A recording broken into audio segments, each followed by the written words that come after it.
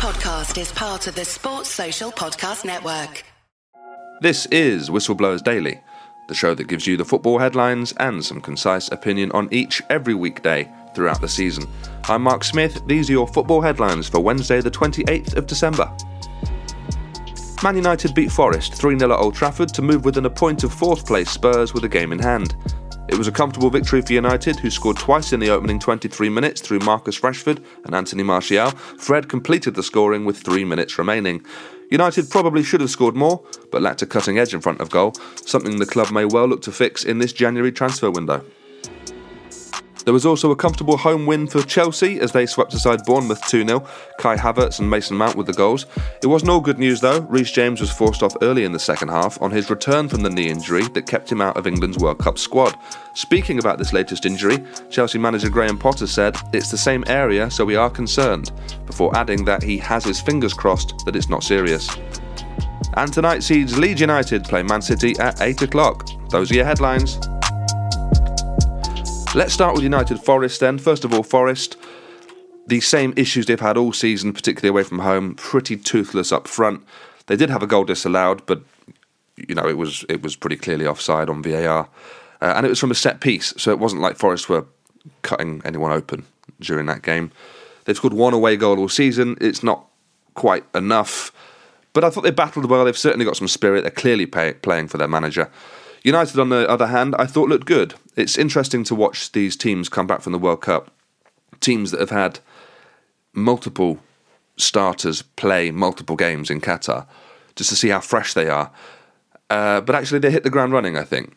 They looked good, they looked sharp. For a lot of those players who didn't get that far into the tournament, they basically had 3 or 4 weeks of warm weather training. So maybe it's not the huge problem that we thought it might be. But no, they looked good. Rashford looked very good. Martial looked like he's getting back to some sort of good form, as he has done all season when he's been featuring, to be honest. But he's not somebody you can rely on. He's got an injury record which is patchy at best. And after the game, a lot of the talk turned to United's striking options. And having seen Gakpo go to Liverpool, okay, Gakpo might not be a number 9. I'm not sure he was the right guy anyway. But they do need a striker, because we know Martial will get injured and he's their only striker at the moment. Rashford can play there. I'm sure Bruno Fernandes would like to play there as well. But there's not many options.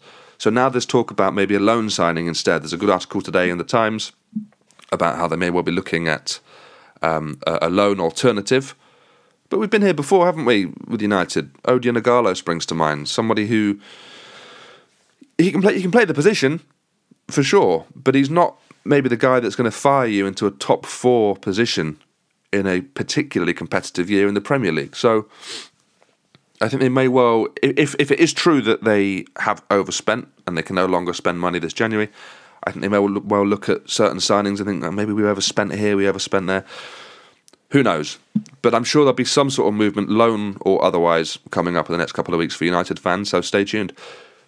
For Chelsea, very similar game actually, home to Bournemouth. They scored 2 goals in the first half an hour and just looked pretty comfortable, didn't really move out of third gear after that. Kai Havertz scored a real number 9's goal for someone who I don't think necessarily is a number 9. I think that was pretty impressive. And Mason Mount with a really lovely curling shot not long after. I think Chelsea are starting to become what Graham Potter wants them to be. He's so new to the job that I don't think we can really judge it just yet. He's got a transfer window coming up, which will only be his second one. So not much time to mould the squad to the shape that he wants it. And I actually don't know if Chelsea want that as a thing anyway. I feel like Chelsea, their managers are so transient that is there any point in building a squad around one manager's wishes? Probably not. But we're going to see some players. I'm sure Potter gets the option to green light. There's talk about a Monaco defender coming in soon. I'm sure they'll look at some more forward options. But Chelsea looked good. I don't know if it's going to be enough for top 4. As I say, it's very competitive this year, and Liverpool are starting to play well. But it's exciting for the league, that's for sure. We want to have strong Man United, strong Chelseas, strong Arsenals, strong Tottenham. We want all of them because we need someone to compete with Man City and Liverpool. So yeah, that's where we are with Chelsea. The big news from that game, though, was the Reece James injury. I'm a bit concerned for him. I think he's the best English right back. I think he might be the best right back in the league when he's fully fit. I think he's phenomenal. But it's just a concern of mind that he may be getting rushed back from these injuries in order to get him playing again, and it's just going to keep repeating. But as we say, Graham Potter has his fingers crossed, so maybe it's just a precautionary measure they took him off. Maybe he's back in training this week. That would be the ideal news. So fingers crossed for him. We'll see what happens. Tonight we've got Leeds United playing Man City at 8 o'clock. Wherever you're watching that, I hope you enjoy it. I'll be back same time, same place tomorrow for more Whistleblowers Daily. Before then, I'm also doing Talk Sport, filling in for Hawksby and Jacobs today at 1 till 4 and for the next 3 days. So if you're not absolutely bored to death of this voice, you can hear it some more. Talk Sport 1 till 4. All right, see you later.